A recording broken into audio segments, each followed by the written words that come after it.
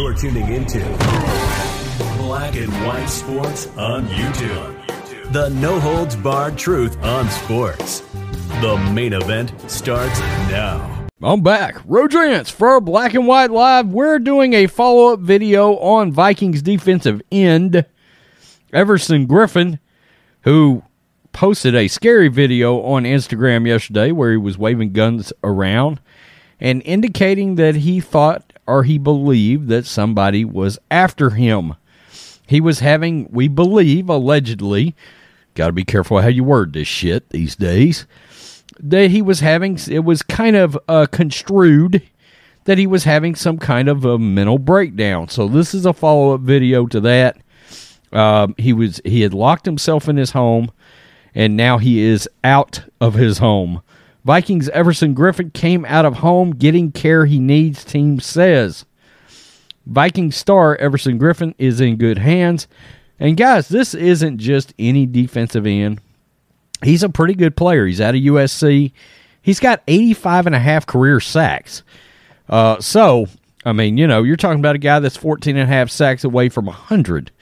The team announced on Wednesday that Griffen came out of his home without incident and is getting the care he needs. Quote, we are thankful to the Hennepin, I don't know if I'm saying that right, Hennepin County Sheriff's Office, the Carver County Sheriff's Office, Minnetrista Police Department, and Orono Police Department for their quick response and dedication to ensuring the situation ended peacefully. The Vikings wrote in a statement, our focus remains on Everson's health and safety and providing proper resources for him and his family. Early Wednesday morning, law enforcement and mental health professionals were sent to Griffen's home after the defensive end made several disturbing posts on social media claiming people were trying to kill him.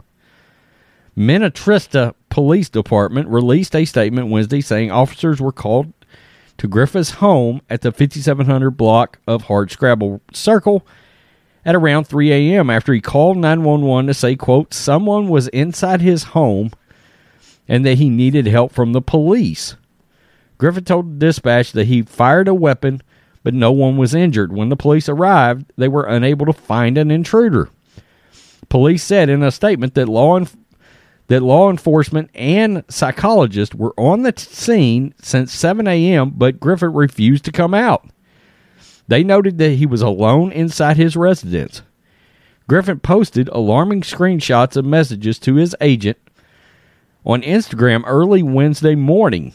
In the since-deleted messages, the NFL player told his agent to call 911. People were trying to kill him. A now-deleted video posted to his account reportedly showed Griffen holding a gun, saying he purchased it legally. Griffen has had a documented history of mental health issues. In 2018, he underwent treatment after 2 incidents where he threatened violence at a hotel, made similar comments of people trying to kill him, according to the Star Tribune. Yeah, it was sort of a scary situation yesterday. They didn't know which way it was going to go initially. I got some subscribers over on the big channel that were talking about, I guess they had come across Everson at some point. Purely speculation, and that maybe he had some other issues going on. Again, purely speculation. I don't know. But this was a bad situation. This could have went really bad. We're thankful right here at Thanksgiving that something tragic didn't happen to either Everson or his family. We're pulling for him. Of course, there's going to be speculation of things like CTE, et cetera, concussions. Things like that are going to start percolating out around. I already saw it yesterday. And we just don't know. We just don't know exactly what's going on with Everson. But we hope whatever help he needs, he finds it. This isn't the time to hammer somebody on a situation like this. That he was obviously in some kind of peril, at least in his mind. So I wanted to do a follow-up and keep you on top of that scary situation. So he's out of his home. We'll find out what happens next. Peace. I'm out. Till next time. Thanks for watching the show. Be sure to like, comment, and subscribe. Be sure to tune in next time on Black and White Sports.